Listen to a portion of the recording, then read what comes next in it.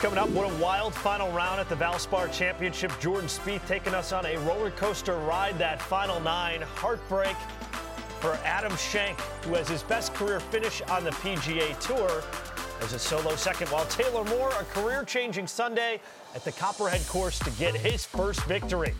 And now the PGA Tour heads to the Lone Star State. Billy Horschel, he's the last man to knock out world number 1 Scottie Scheffler in the WGC Dell-Technologies Match play. We're going to hear from the past champ of this event, Horschel, as the PGA Tour's finale is in Austin this week. And when you think Texas, you think of World Golf Hall of Famer Ben Crenshaw. Gentle Ben will join us on Golf Today. His thoughts on the rollback and the PGA Tour saying so long to match play as Golf Today starts right now.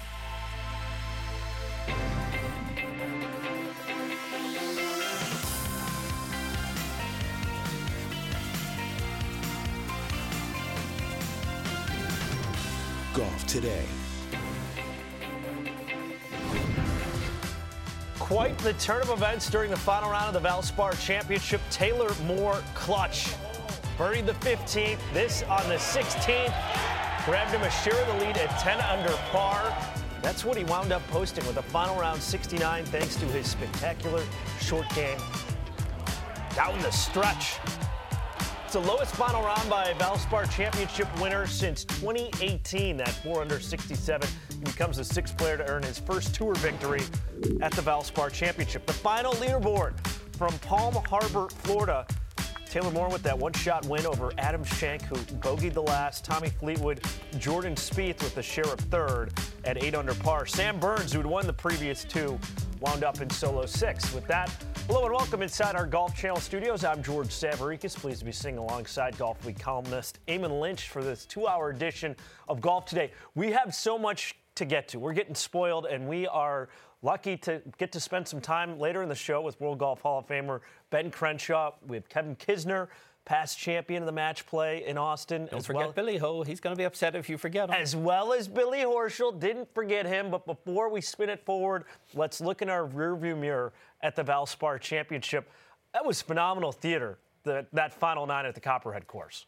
It's this kind of kings and cobblers dynamic that we've seen a lot of in this 5-week Florida swing. And it's a perfect bookend, I guess. You had 3 designated events that provided great theater of their own, and the 2 that weren't, which were Honda and Valspar, seemed to add a certain drama down the stretch as well. So it's, all in all, PGA Tour leaves Florida in a pretty good state, I would think. Yeah, I think each and every week just seemed to be building on itself with the Florida swing. And at the Valspar Championship, you had 4 players at one point had a share of the lead.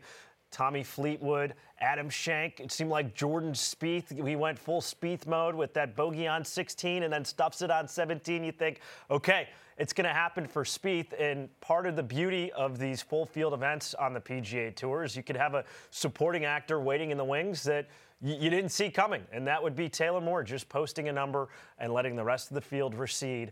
And that's the way he's able to get his first win on the PGA Tour. Now we'll move forward to the Lone Star State. Since 2016, Austin Country Club's been the host of the WGC Dell-Technologies Match play. It's been such a perfect fit for this event. It's a great match play course, big name winners, and now we're setting the field for the final time in Austin. So let's get to the 64-man group play bracket. Drum roll, please, without further ado. Taking a look at Group 1, Scottie Scheffler, Tom Kim, Alex Noren, Davis Riley. Group number 2. This is a good one, Eamon. Jon Rahm, Billy Horschel, Keith Mitchell, and Ricky Fowler. A lot of firepower in that group. Group number 3, Rory McIlroy, Keegan Bradley, Denny McCarthy, Scott Stallings, and in Group 4, Patrick Cantlay, Brian Harman, K.H. Lee, and Nick Taylor. Let's get to our next set. So we're going to rip through these, and we'll be in deeper analysis throughout the show on Golf Today. Group 5, another one I had my eye on, Max Homa, Hideki Matsuyama, Kevin Kizner, who we're going to chat with, and Justin Suh, who's had a great Florida swing. Group 6, Xander Schauffele, Tom Hoge, Aaron Wise, Cam Davis. Group 7, Will Zalatoris, Ryan Fox, Harris English, Andrew Putnam. And group number 8, Victor Hovland, Chris Kirk, who won at the Honda Classic, Siwoo Kim, and Matt Kuchar. Group number 9 is one, Eamon, that you were looking at. Yeah, Colin Morikawa, Jason Day, who's in form, Adam Svensson, and Victor Perez, who was a winner in Abu Dhabi earlier this year. Group number 10, Tony Finau, Kurt Kitayama, Adrian Moronk, Christian Bezeno, Group 11, Matt Fitzpatrick, Sahith Theegala, Minwoo Lee, and J.J. Spawn. And Group 12, Jordan Spieth, Shane Lowry, Taylor Montgomery, Mackenzie Hughes. The final panel, group number 13, Sam Burns, trending in the right direction after last week at Palm Harbor, Florida. Seamus Power, Adam Scott, and Adam Hadwin. Group 14, Tyrrell Hatton, the top seed there, Russell Henley, Lucas Herbert, Ben Griffin. Group 15, Cameron Young. We have some news on him coming up on Golf Today. Sepp Straka, Corey Connors, Davis Thompson. And Group 16, to pay it off, Sungjae Im, Tommy Fleetwood, JT Poston, and Maverick McNeely. So with more, let's turn our attention to Todd Lewis, who's covering this week's PGA Tour stop in Austin, Texas. Todd, which group stands out to you now that we've gone through all 64 players in the field?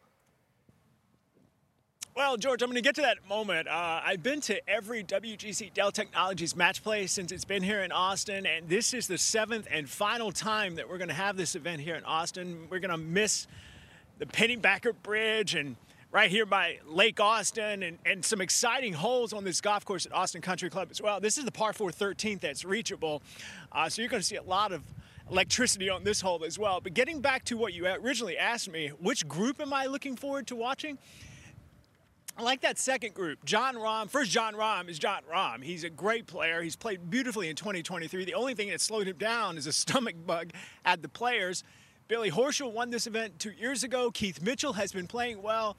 As a matter of fact, he was in contention at Riviera in the Genesis Invitational. And then there's Ricky Fowler, a resurgent Ricky Fowler, who's playing in this championship for the first time since 2016. He's back to working with Butch Harmon. He's established some more confidence in his game. We're going to find out where Ricky Fowler is with his game in that first match on Wednesday when Jon Rahm right here at Austin Country Club. So I like that second group a lot. It's going to be a lot of fun. Todd, Rory McIlroy is headlining Group 3 this week in Austin. The last time we saw him, he missed the cut at the Players, seemed fairly frustrated with his driver. Is there any update on that front? You know, it's interesting. Right after his disappointing missed cut at the Players, and he was very frustrated and unhappy with the way he was driving the ball, he went to Augusta National for 2 days of practice rounds, and according to folks that were with him, he drove the ball beautifully there. So he kind of reestablished some confidence with the driver at Augusta National. Look, when you play the stadium course at Sawgrass, it can kind of get tight on you. The rust's not super high and dense. It's not like a U.S. Open, but there's lots of water, and it can really give you some insecurities off the tee. And I think that's what was happening with Rory. He did work with his manufacturer over the weekend. He's keeping the same head as far as his driver goes. Don't be surprised if he has a shorter shaft, a shorter linked shaft driver, which will give him a little more accuracy. But I wouldn't be too concerned if you're a Rory McIlroy fan about where he is with his driver. Todd, as you look at this year's field, some rookie names you may not be as familiar with if you're the average PGA Tour fan. What do you make of the level of experience out in Austin this week? You know, we're diving into that, and this may be the most inexperienced match play field in the history of this championship, not counting the very first one, of course, and mainly because a lot of players that played in this championship, some really strong players, have now moved on to LIV. So you got rookies in this field. I'm talking about PGA Tour rookies, not just rookies playing in this for the first time. So there's not a lot of not as much experience, I should say, as we have seen in years past. Now, last year, 8 of the top 16 seeds made it out of pool play. Because there isn't that much depth as far as experience goes here, you kind of think chalk is going to get through pool play as well. Look for a lot of the top seeds to make it out of pool competition and make it to the weekend to play for this championship. Todd, could be helpful, though, for some of these young guys who are just playing match play in college. Now they're PGA Tour rookies and have some familiarity with the format, obviously, from their amateur careers. Well, you can say that, but you could also say that the top players are better players. So, you know, it'll be interesting to see. But I love this event. I think it's a lot of fun. You may have, you know, if you look at a PGA Tour schedule, outside maybe the major championships and the Players, of course, those first 2, maybe 3 days of competition, Wednesday, Thursday, Friday, are some of the most exciting weekday events in golf. Until the PGA Tour Rookie of the Year, Cameron Young, is making some news already on Monday with a new caddy, and it sounds like it's a pretty familiar old face. Yeah, you know, we just found this news out about a half hour ago. Webb Simpson just announced on social media that he and his longtime caddy and really good friend, Paul Tesori, have decided to mutually part ways. Now, these two have been together for more than a dozen years. Paul was on the bag when Webb won the U.S. Open back in 2012, when he won the Players in 2018.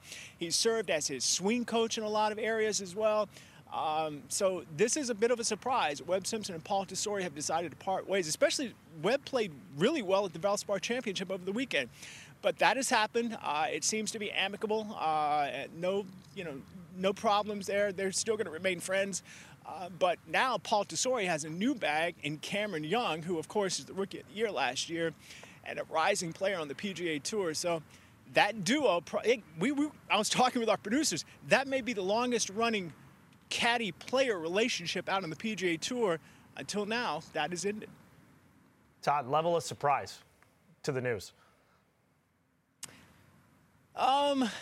Yeah, I was pretty surprised because I'm friends with both of them as well, and I see how tight they are. They hang out together all the time. I've never seen them, even if there is some conflict, and you're always going to have conflict between a player and caddy. It never is, it never gets to a point where it's too frictional.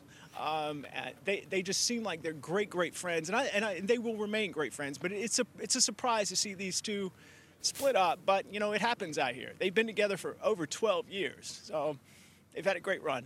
Yeah, it's a good run for sure. We're going to have more with Todd Lewis later on Golf Today. Yeah. Let's get you to the format for those scoring at home for the WGC Dell-Technologies Match play. Group play is Wednesday through Friday. You see 32 matches each day. Then starting Saturday morning, single elimination as the top 16 advance. That's 8 matches. Quarterfinals Saturday afternoon, 4 matches, 8 players, a quote elite 8.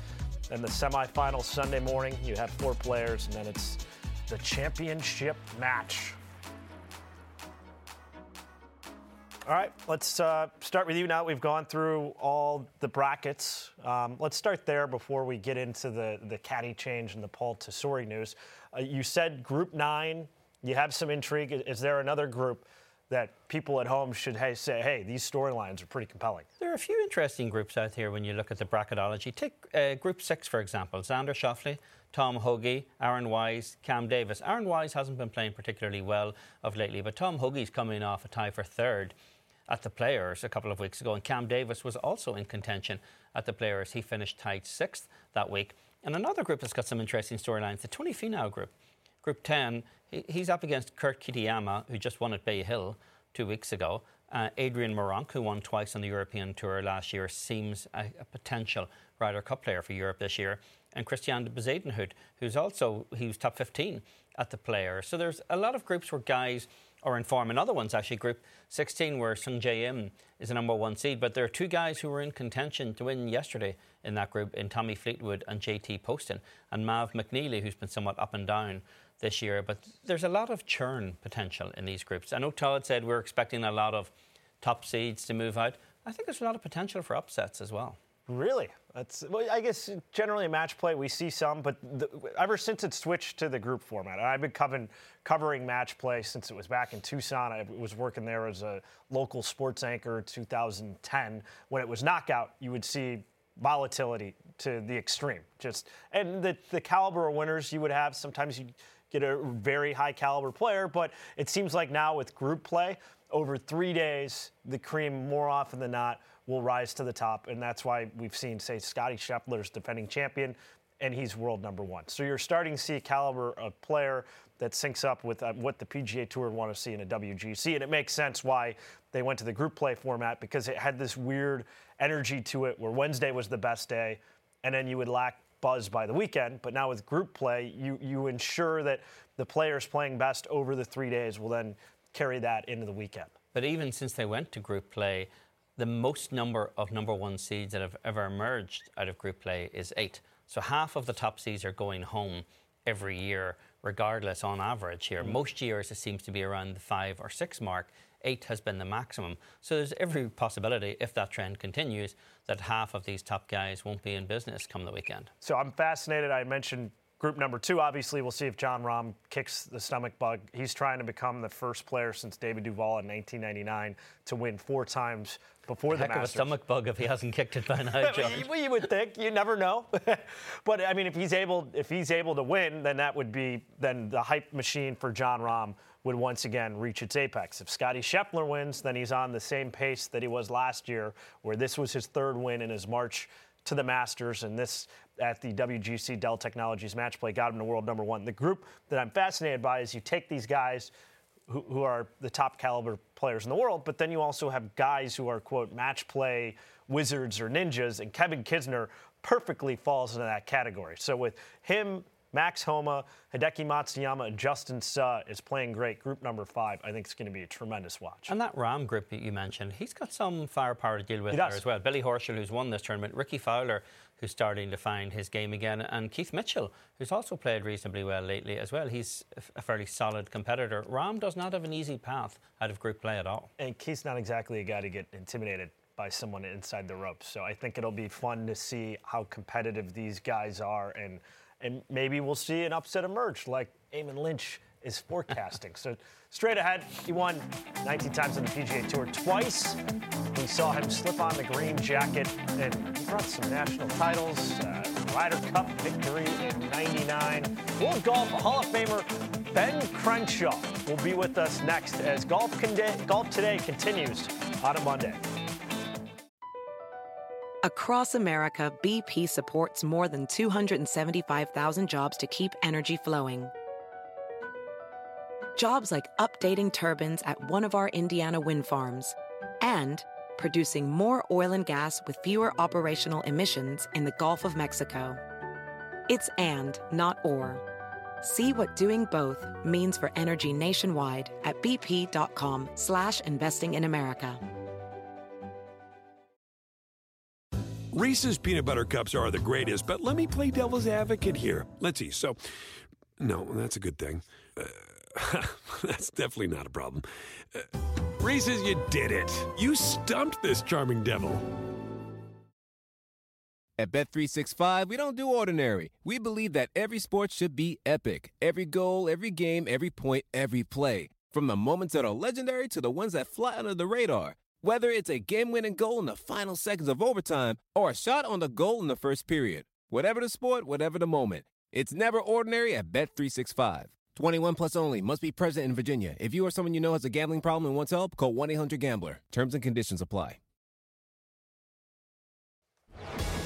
Back and better than ever on Golf Today. How about this? A little flashback. Ben Crenshaw, Tom Kite, teammates. University of Texas more than 50 years ago. Ben Crenshaw, born and raised in Austin, Texas, played golf, attended Austin High School, was a medalist in 71 and 73, and co-medalist in 1972 with Tom Kite, and he helped lead the Longhorns to team championships twice while he was in school, first team All-American from 71 to 73. Who could forget the 2 times Ben Crenshaw slipped on the green jacket? First one in 1984, and then the second, his final PGA Tour victory, the 1995 Masters. We're pleased to welcome in the Hall of Famer and the man who gets my vote as the best player turned architect in this game, Ben Crenshaw. Ben, thanks for joining us. It's a hometown game this week with the PGA Tour in Austin. What does the match play mean to your hometown, and what will it mean if it goes away? Oh, Eamon, it's been such a popular event here. It's been so well received around here. Austin Country Club is a wonderful test. And I know that, you know, so many of you and so many other people have remarked that it's a great match play course. There's a lot of liberties you can take on the golf course. Some daring shots. There's a lot of water. It's very thrilling for the gallery. I think that it's sort of cut its own niche because in match play, we've had various match play tournaments over the decades on the PGA Tour, but this one has an added bonus that people get to watch some more days of play. In other words, it's not a single knockout that it used to be. I can remember one of the tournaments, Jim Thorpe knocked me out in the first round, and that was it. I had to go home. But, there's still a lot of golf to be played. I just think it's terrific. These guys really seem to enjoy playing this golf course. It's a little sad that it's going away because Austin's a great place. A lot of the golfers had never been to Austin. I think it sort of fascinates them they've read about it and learned about it over the years, and it's a popular place. So, the weather's a little chilly right now, but it's going to improve. It's going to be a fun week and I'll tell you what, to watch these guys play these days, some people have not heard of some of these golfers who are just, I can't get over their talent level.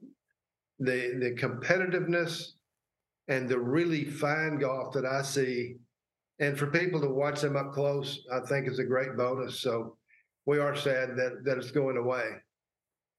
Yeah, it's going to be a great watch this week. It's one of my favorite events year in and year out on the PGA Tour. Definitely sad it's the finale, at least with match play for now, according to PGA Tour Commissioner Jay Monahan.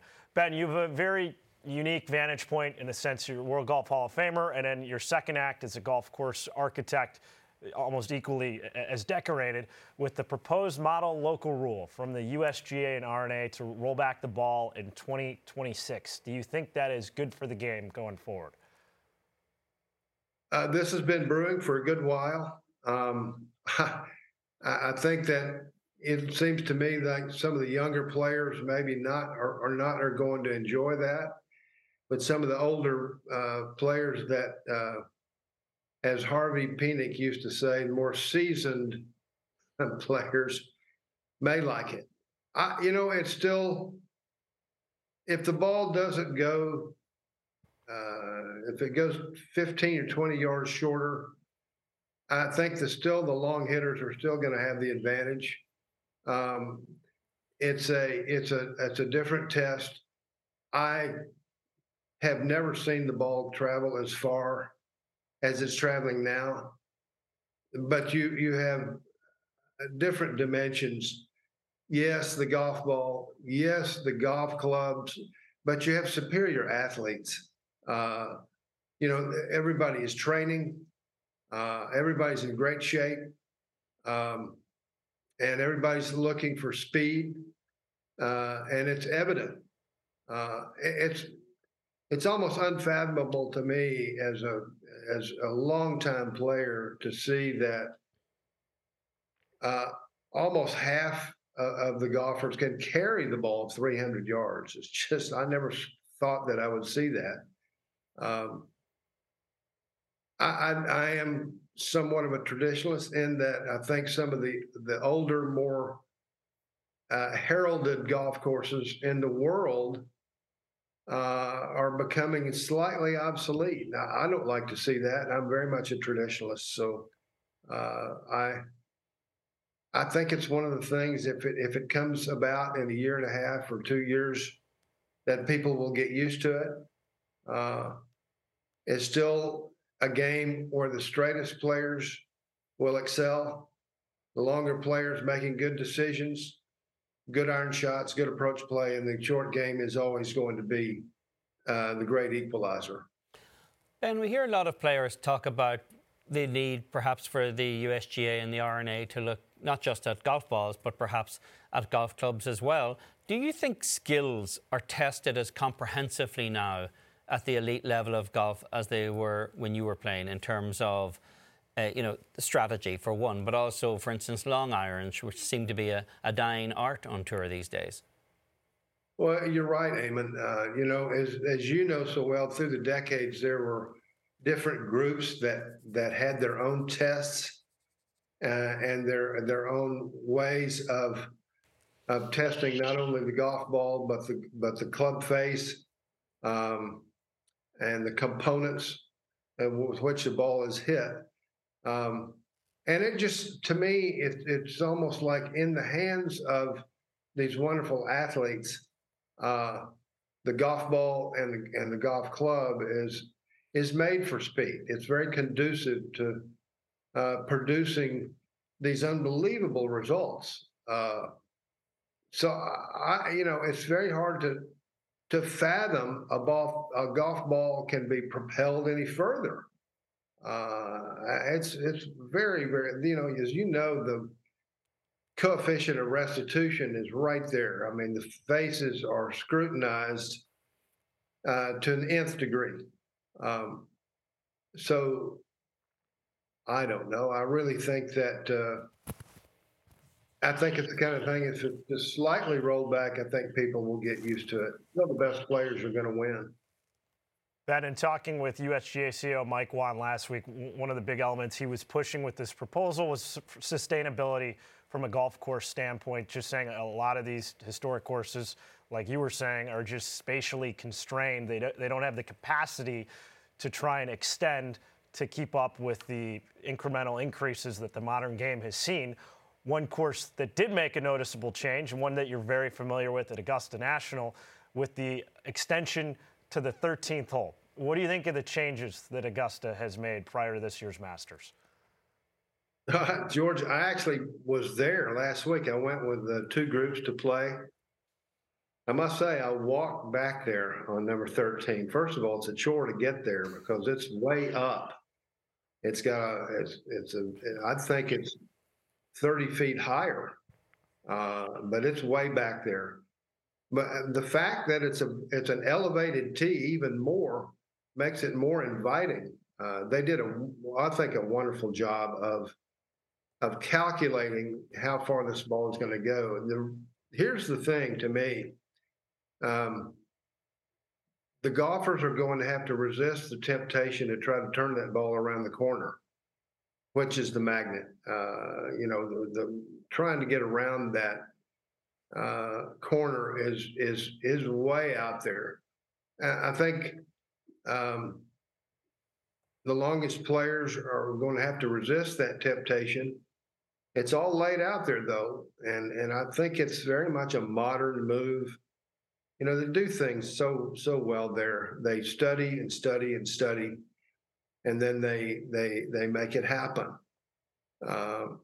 I'd say when you see the hole on TV, when they put the camera back there, you'll see how inviting that shot looks because of its altitude. But I can remember decades ago that you really wanted to try to turn that ball over and get it around the corner. It's a daring shot. That's what Dr. McKenzie had in mind, and Bobby Jones, when they talked about some of the par 5s there being 4.5s instead of par 5s. But the temptation will be there. Let's see how they do it this year, but I think they've made the right move. There's no doubt. Ben, you're one of a very select group who knows where he's eating dinner Tuesday night of the Masters every year, which is probably the most elite group in this game. There's a lot of water under the bridge since the last Champions Dinner at Augusta. A lot of comments have been made in public from different people who'll be there. Do you sense it's going to be any different this year, the mood, or what are you anticipating? I really think that certainly my emphasis is to honor Scotty Scheffler, the champion. Each year that we honor the champion, it's his dinner, his menu. Wow, that's an eclectic menu too, a little bit of everything. I'm actually looking forward to seeing Scotty this week in Austin. I'm going to have a word with him. First of all, to congratulate him on his unbelievable play. Gosh, can't tell you how much fun it's been watching. But, we're all champions in that room. If I'm last count, I think there's 7 players that have joined LIV. But my emphasis is going to be on, look, everyone's together in this room. Everybody fought really hard to get in this room. We should all be happy that we're together. People make choices in life. I'm very old-fashioned. I don't really particularly like what's going on. I think the worst thing to me is it's fractured some relationships from player to player. Golf has really never been that way. Golf is a very traditional game, but I really don't anticipate so much animosity. It's going to be difficult. I know some players it's probably going to be tense in a few moments, I suppose, but I don't know. I don't know where this thing's going anyway, but it's to my mind, it's a little bit disruptive. I'm, as I say, I'm very much a traditionalist, and I really, some of the players too, have said too, look, all these guys, regardless of what choice they made, are still going to be my friends. I applaud that. I think that's the way we ought to keep going.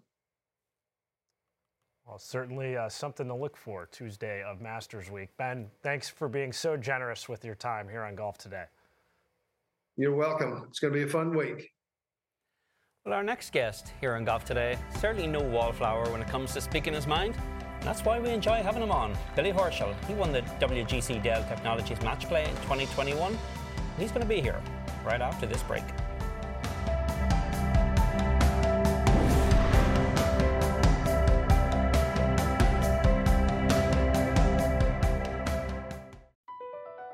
Across America, BP supports more than 275,000 jobs to keep energy flowing. Jobs like updating turbines at one of our Indiana wind farms and producing more oil and gas with fewer operational emissions in the Gulf of Mexico. It's and, not or.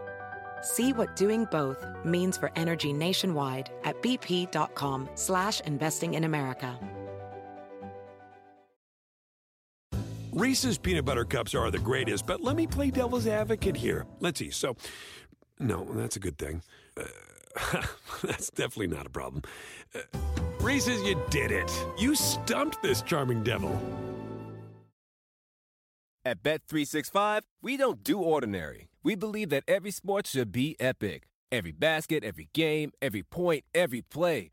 From the moments that are legendary to the ones that fly under the radar. Whether it's a three-pointer at the buzzer to tie the game or a player that goes 2 for 2 at the foul line. Whatever the sport, whatever the moment. It's never ordinary at Bet365. 21 plus only. Must be present in Virginia. If you or someone you know has a gambling problem and wants help, call 1-800-GAMBLER. Terms and conditions apply. Golf Central Update, brought to you by Callaway Golf. Let's flash back to 2021 at Austin Country Club. Billy Horschel outlasting Scotty Scheffler in the WGC Dell-Technologies Match Play Championship Showdown. Horschel taking the title 2-1 for his 6th career PGA Tour victory. Horschel also won 6-7 matches over 122 holes to get the victory. His career record, as you see in the WGC Dell-Technologies Match Play, 13-7-2. Billy Ho, pretty fearsome when it comes to match play. His group number 2, that was one of 2 that I said to watch. Jon Rahm, Billy Horschel, Keith Mitchell, and Ricky Fowler round out that foursome. It is time now for a past champs chat. And for that, we welcome in Billy Horschel. Billy, just showed your group a bunch of layups, it looks like, out of those 4. Yeah, I mean, I should get through pretty easily, so I'm excited that I'll be playing on Saturday. When you see that, I mean, as a competitor, you're like, all right, bring it on. Initially, you're like, oh, man, I got to deal with these guys. What's the thought process? Listen, I mean, we all have those thoughts that we wish we would have maybe some easier opponents, some guys that aren't playing well. But, Jon Rahm's been playing unbelievable. We all know that. Keith's had a great start to the year, and Ricky's showing some form. So I think it's one of those things where if you play well, you're able to beat those guys and get through your group. Just gives you a lot more confidence going into the weekend and carry that confidence on to the rest of the year. Billy, are you a fan of pool play, or did you prefer it in the win or go home stage that it used to be, when it was simply win on Wednesday, or if you didn't win on Wednesday, your week was done? Yeah, I played, I think, 1 or 2 years in the old format, win and you can move on, or lose and you're out. And I didn't mind it, but I think the pool play is a little bit better. It allows you 3 rounds, 3 opportunities, and also when we think about the fans, for them, it allows them to come out and make sure that they're going to get to see all the players play at least one of the days.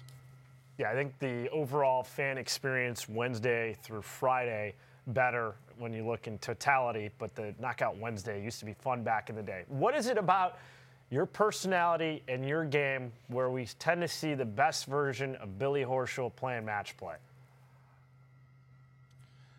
Yeah, I think it's just, as most people know, I'm a grinder. I don't give in a lot. I fight on every shot. I've never been a guy who has maybe a reputation of throwing in the towel. That's not me.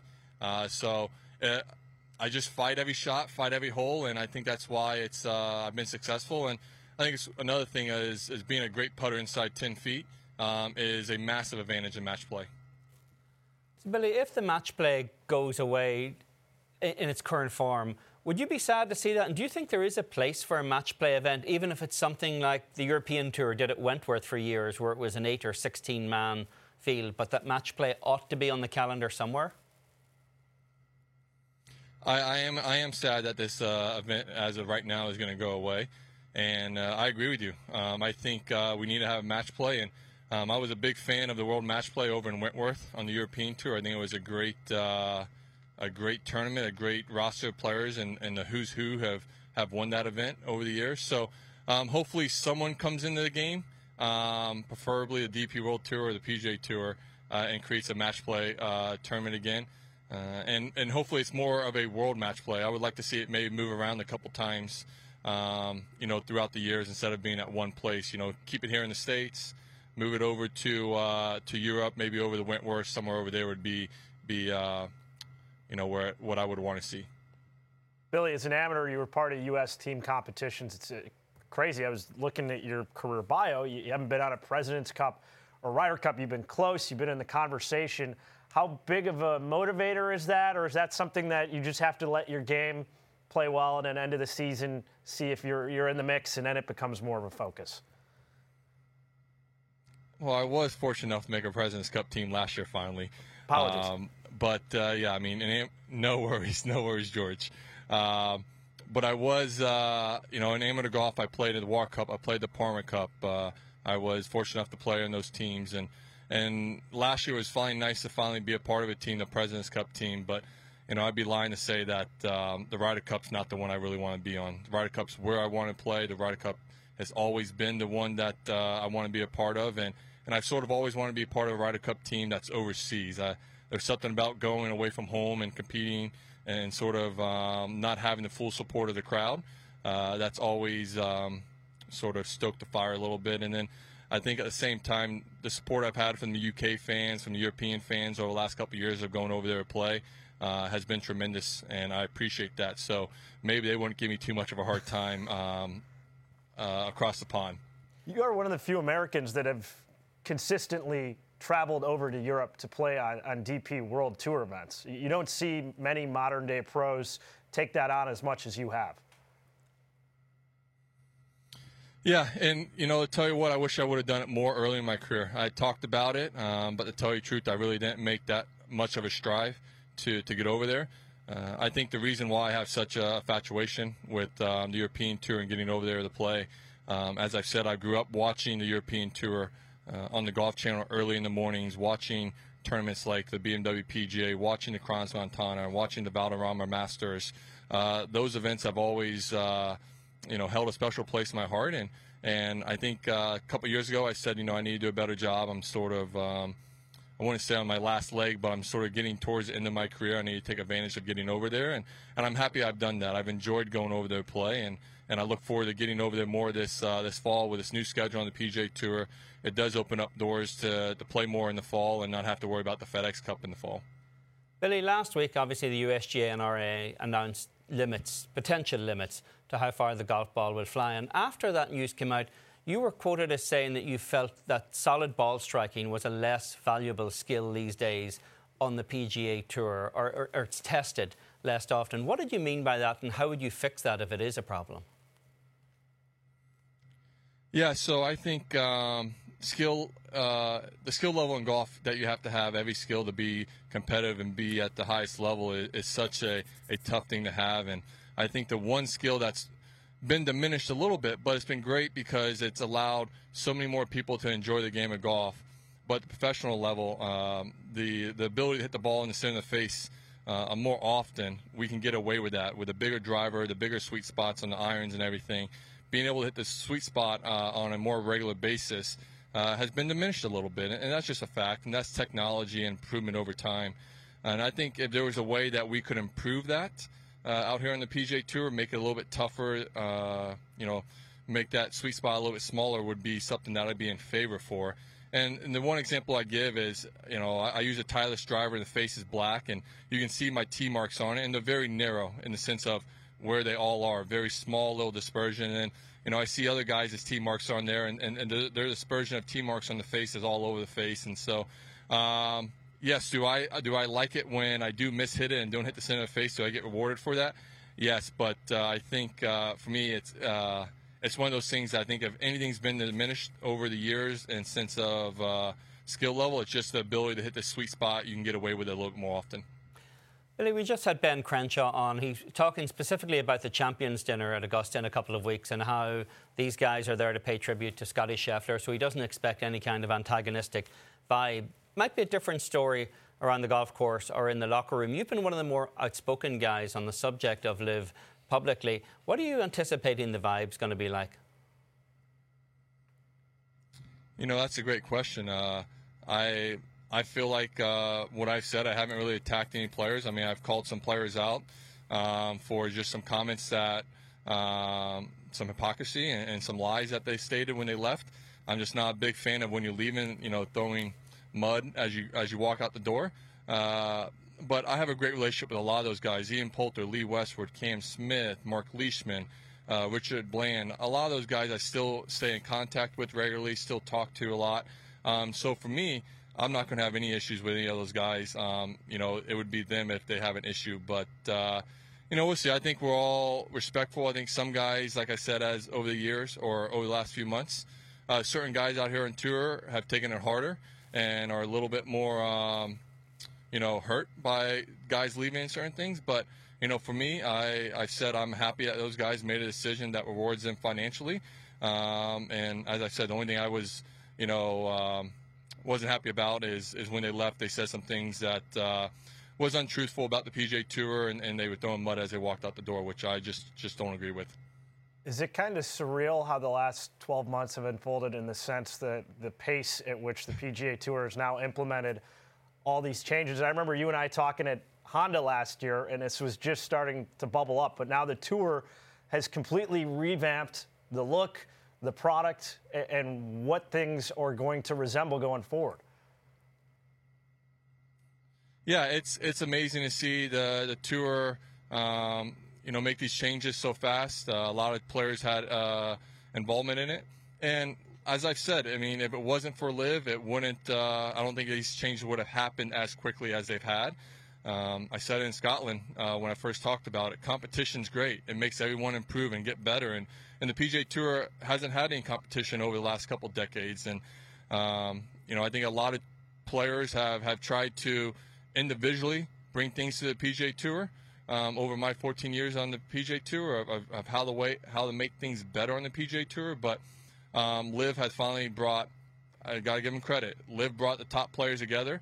And I got to give credit to the PGA Tour to seeing that there was a better way, a better product that the players, thought could work. And the PGA Tour and some of the top players worked hand in hand to make this product we're going to see in 24, which is going to be exciting. I think it allows everyone to reap the rewards. If you play well, you're going to get the benefits. If you don't play well, as we all know in the game of golf, you don't get anything. Well, Billy, on our side of the aisle, thanks for always being forthcoming with your thoughts on the topic matter. And got to say, of course, got to pump the chest a little for Billy Horschel, of course, part of the U.S. winning President's Cup team last year at Quail Hollow. Play well this week, Billy. Thanks, guys. Thank you.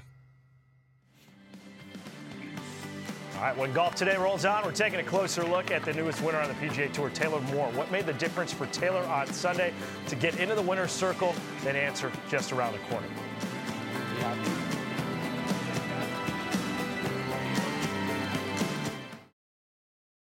Taylor Moore celebrating his first win on the PGA Tour. Look at the players to get their first victory at the Valspar Championship. Most recently, that was Sam Burns, who was the two-time defending champion coming into this week. Burns got his first win there. Then he had 3 wins last season as Moore becomes the 6th player to join this list. Let's hear from the champ. I was really just trying to focus on me and, my conversations with my caddy and what I was doing. And I might have been under the radar, to some people watching, but I felt like I was in the golf tournament from the time I teed off today and was just excited to control what I could control and get it done. And what was the biggest difference today? I think just really having the self-belief deep down.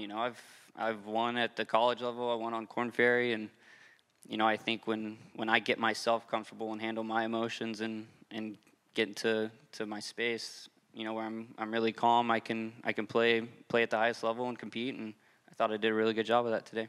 Moore wins the 22nd edition of the Valspar Championship, the final leaderboard as we close out our swing through the Sunshine State. Adam Schenk, that solo second. Tommy Fleetwood and Jordan Spieth matching 70s, so they were T3. Wyndham Clark, a 70 as well, was solo 5th. Let's hear from some of the contenders who came up a bit short on Sunday. I didn't feel Friday on. I had my best stuff and really felt like I held in there. And today, I had a couple chances where I maybe could have taken advantage early in the round and separated a little bit, but it was only 2 bad swings, and one of them just happened to be on 16 that really hurt me, and then had to give it a go on 18. So it was I was in a really good frame of mind. I had a lot of fun today, which was really enjoyable. It was fun having putts to tie the lead. It was, he made a bomb on 12 and the place went nuts, and I'm like, I'll step up and make it on top. Same on number 9, and so I kind of really enjoyed the whole process today. I was in a way better state than I was yesterday, and there's a lot of positive to take from that for sure. Hooked it on the last hole, just hit a terrible drive, worst one of the week. Bad time for that to happen. Got up against the tree, hit a nice shot left-handed. I'm like, I could hit the tree or hit it out in the rough like I did, fortunate. And then the putt, just a last-second hope, and then it looked like it may go in and then hit the pin and then bounced off. But, yeah, like you said, great week overall. Just stinks to get that close and not be able to finish it off. I knew I had to par to get in a playoff or birdie for a win. Just not to be able to do that, to give myself a chance, it stinks. Proud of how David and I completed our process. David did great. We read the greens amazing. I made enough putts to win today. I just didn't quite hit it good enough to win today. You need some luck to win, and I had some luck and made some long putts. I guess I just needed to be a little better, but I'll learn from it and get better from it. It is time now for winners who didn't win. Eamon, let's put you first on the tee. Who is your winner who didn't win at the Valspar Championship? It's very tempting to pick one Englishman, and Tommy Fleetwood, who went over 112 now on the PGA Tour, but he cleared $15 million in earnings for not winning. But I'd go for the other Englishman here, Matt Wallace, who his reputation took a little bit of a hit with the explosive conversation he had with his caddy on Saturday. I thought it was a curious choice given the headlines that he was making over the weekend. It was, but you have to look at, he's one of those guys who's caught in something of a vice grip here. He's a guy who typically would have played a lot more in Europe, but he can't do that anymore because we're going from 125 to 70 in terms of guys who will keep their cards, full playing status on the tour next year. And heading into this week, he was 152nd in FedEx Cup points. He's 108th coming out of it, so he's gotten exponentially closer to that top 70 that he really needed. And this was his first top 10 finish since last summer at the Rocket Mortgage. He hasn't finished in the top 10 anywhere since last summer in Switzerland. And he's not going to be making any return trips to Europe this summer other than perhaps to play the Open and the Genesis Scottish Open, because he doesn't have the wiggle room in terms of needing to play well consistently week in, week out to keep that top 70 spot. So for a guy like Matt Wallace to finish tied 7th as he did this week was much more significant than it might actually appear. Yeah, it was a big week for him for sure. The winner who didn't win, in my opinion, the guy we had just heard from, Adam Schenk. Usually, if you see someone trying to close out their first win on the PGA Tour, and if they come up short, then generally they're leaking oil. You don't want to say they necessarily choke, but sometimes they get overwhelmed by the moment.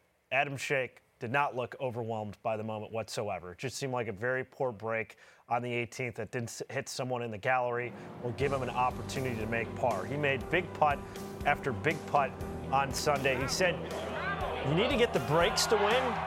Completely agree. A couple breaks go his way. He could have been the guy either in a playoff or ultimately winning the Valspar Championship. So I think his takeaway is that he should stand tall and walk proud with what he did over those 72 holes in Palm Harbor, Florida, because I think the next time he's in contention, he's going to harken back to the feels that he had inside the ropes, being in that position. And I think he has a game that seems like it's prime now for the next time he's in contention to potentially have his breakthrough moment. And he deserves some kudos for how well he played, given it was his 10th consecutive event. He's trying to bank as many FedEx Cup points, which is the only currency that really matters out there for these guys. Trying to bank as many as he can. His first kid is due next month. He's going to be taking some time off. So to play that well, 10 weeks in a row, that's pretty impressive. He's basically the Cal Ripken now of the PGA Tour with 10 straight events. All right, ahead in the show, it's the longest week in golf. The WGC Dell-Technologies Match play. 64 players will put the peg in the ground beginning on Wednesday. Next, we're looking at all 16 groups. That's on the other side of the short break as you're watching Golf Today.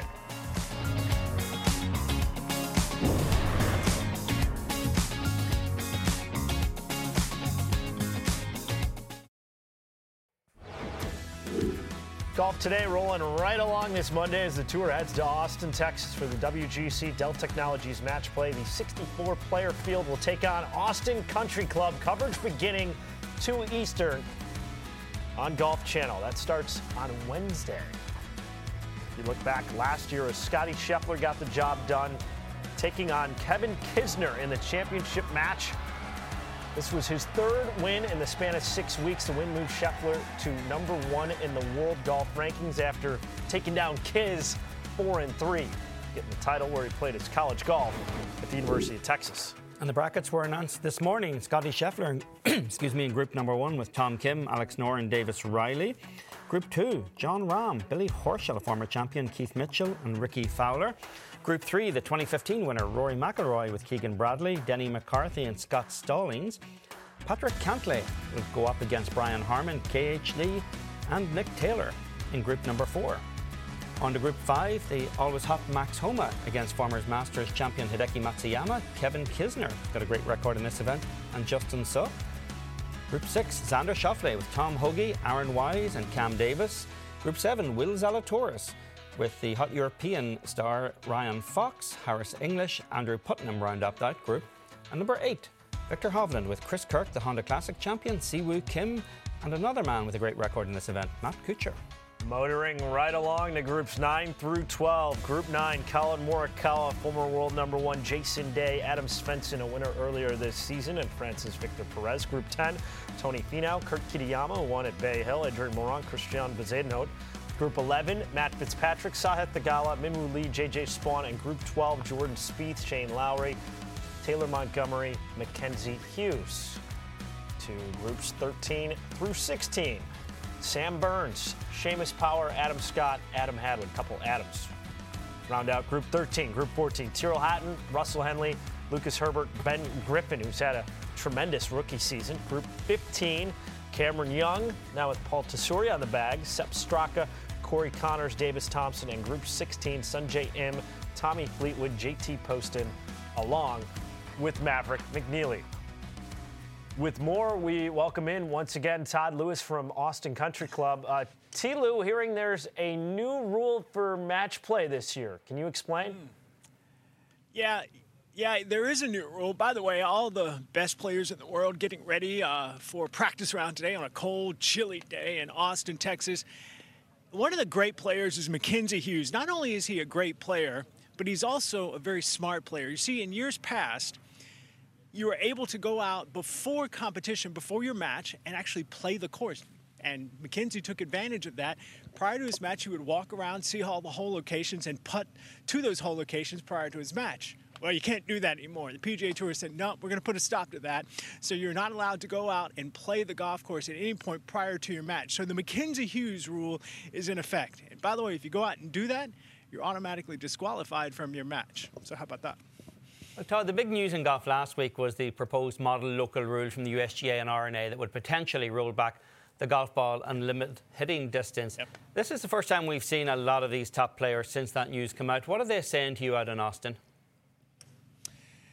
Well, you know, you get a mixed bag, but I would say, and I haven't talked to every player, but a majority of the players are really not comfortable right now with that advice that the USGA and the RNA has given about the local rule. They're still diving deep into it. So much so that Jason Gore, whose job essentially is the liaison between the PGA Tour players and the Commissioner Jake Monahan, he's out here to talk to some of these players to kind of get their input on what the tour should do. Now, the tour may actually say, you know what, we're not going to go with that local rule. We're going to keep the balls as they are right now. But there's still a lot of discussion time to go. There's 2 or 3 years, but right now it's a big topic on this driving range right now about the advice from the USGA and the RNA about that local rule and kind of reserving the ball distance moving forward. Todd, we've talked all season about resurgent Ricky Fowler. Jason Day, another player who's found form, and he's been ascendant with the play he's put together since the calendar turned to 2023. What did he have to say to you? Yeah, Jason, right now getting ready for his practice round on the range right there, that gold jumper that he has on. I talked to him just a few moments ago. He's very satisfied with where his game is trending, but he's not where he wants to be. Now, if you look at what he has done so far in 2023, he has yet to finish outside the top 20. He's had 4 top 10 finishes. He and Chris Como have finally put together a swing that not only will help his back, he's had some back issues for quite a while, but also put him in the right spots fundamentally. And he's not searching for his swing, I'll say that. But the thing is, he's not quite playing with freedom. He's not completely confident with those moves. He's still thinking about his swing when he goes out and plays. So just through reps, constantly working on the game like he's doing right now, going out in competition, he feels like he'll get to that freedom point, but he likes where he's going right now. Let's not forget, he's won this championship twice, including here 7 years ago at Austin Country Club. So this may be a big jump for him because he's so comfortable in this format to get a lot of that confidence that he wants, to get some of that freedom that he wants as he tries to get back to one of the top players in the world. He still is. He's inside the top 40 in the official world golf ranking. He didn't play the Masters last year. He's back to playing at Augusta National this year. But Jason Day is, I wouldn't be surprised to see him make it at least out of group play here this year. Todd, one of the headliners this week, Rory McIlroy, we know that your reporting tentacles spread all the way to Augusta National, where he was practicing last week with Shane Lowry and Tom Brady and a few others. What have you learned in terms of what changes he's going to make going forward? Well, he wasn't fulfilled with his driving at the Players. He was very frustrated. He missed the cut, and he voiced his frustration after the second round was completed. He did go to Augusta National, played 2 days there, and according to people that were with him, he drove the ball beautifully there. So what tiny dent in confidence that he had at the Players has been fixed. He feels like he's still hitting the ball off the tee the way he wants to be hitting the ball, although he didn't play that well at Sawgrass. And we all know if Rory drives the ball well, he generally plays well. That's the foundation of his game. He may, don't be surprised if he shows up here with a shorter shaft driver. Still the same head, but a shorter shaft to give him a little more accuracy. He's still tinkering with that. He did work with this manufacturer over the weekend, so we'll find out once Rory arrives here on the grounds exactly what the length of that shaft is or if he's made any adjustments at all. Thank you for the update, Todd. Stay warm. All right, look at the format for what we're seeing with the WGC Dell-Technologies Match play. Remember, it's a Wednesday kickoff. What a treat for PGA Tour fans. 32 matches each day, Wednesday through Friday. You get in the fourth round Saturday morning, that's single elimination, only 16 advancing into Saturday. Quarterfinals Saturday afternoon, 8 players, 4 matches. Semifinals Sunday morning, 4 players, 2 matches, and then you have the championship Sunday afternoon. Well, one guy who'll be sorry to see the last of Austin Country Club is Kevin Kizner. He's won here and been a runner-up twice. He's coming up to talk about the joys of head-to-head golf. Stay with us.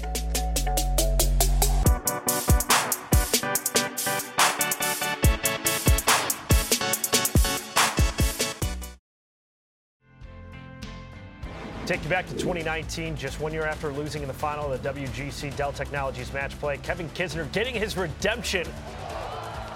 Kids close it out. Matt Kuchar 3-2 with that birdie on the 16th green to secure the biggest win of his professional career. The win marked Kisner's 3rd on the PGA Tour following the 2015 RSM Classic and 2017 Colonial. Kisner has since gone on to win at Wyndham as well, so a 4-time PGA Tour winner. His match play record, ridiculous, 22-7-1. Runner-up in 2018 and 2022 as well. A look at his group this week. This is a good one. Max Homa, Hideki Matsuyama, Kevin Kizner, and Justin Suh. And it is time now for a past champions chat. We put Kevin Kizner on the hot seat here on Golf Today. Kiz, good to see you. Good to see you guys, too. You doing all right? All good on our end. I know you've been outspoken and you've joked about how certain courses you can't contend. You're just trying to finish T30, T40. Then you come to Austin Country Club. What's the mindset like this week? Well, as bad as I started off the year, I'll take a T30 or 40 about anywhere right now. But just being able to come back to a familiar place that I've had a lot of success, hopefully can get the game back to where I need it heading into Augusta and have a chance to survive this group that I think is full of good players. And it's a cool vibe to come back to Austin and play a golf course that I love to play. Kevin, you once described the secret to match play as being annoying and getting under the skin of your opponent. Is that the strategy you're going to take into this group that you have this week? Absolutely. Anytime you can get someone thinking about something other than the shot they're going to hit affects their game and helps your game. So I hope I miss the first 3 greens and chip one in and make 2 pars and then 1 up, and that really gets them going. For the viewer at home, aside from your play inside the ropes, how much is there an art to any type of gamesmanship with conceding putts early or late when it comes to the mental head games? You just got to kind of fill it out and understand who you're playing and see what their weaknesses and strengths are. I always have that in the back of your mind, but there's definitely some times where you might give one you wouldn't normally early in the round just to see how they do later in the round. Various different ways to do it from day to day, and lots of thought going into that. Kevin, you've been in 3 finals here at Austin Country Club. Tiger Woods is the only guy who's been in more finals in this tournament in its history than you have. What is it about Austin Country Club that works so well for you in this format? Well, I love firm and fast conditions, which is what we normally get here. A lot of runoffs. It's very similar to Palmetto Golf Club back in Aiken, South Carolina, where I play, and the shots around the greens are similar to that, and you got to be in the right quadrant of the greens to have a decent look at birdie, which I think's a huge advantage for me from playing at Palmetto so much.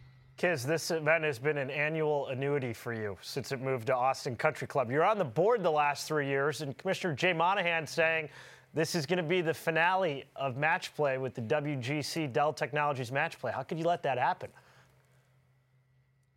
Trust me, I didn't want to. I was adamant the other way. You're not supposed to be biased on that board, but I felt pretty biased when it came to that. I'm thinking about taking up a lawsuit against Jay or something like that. Everybody else is.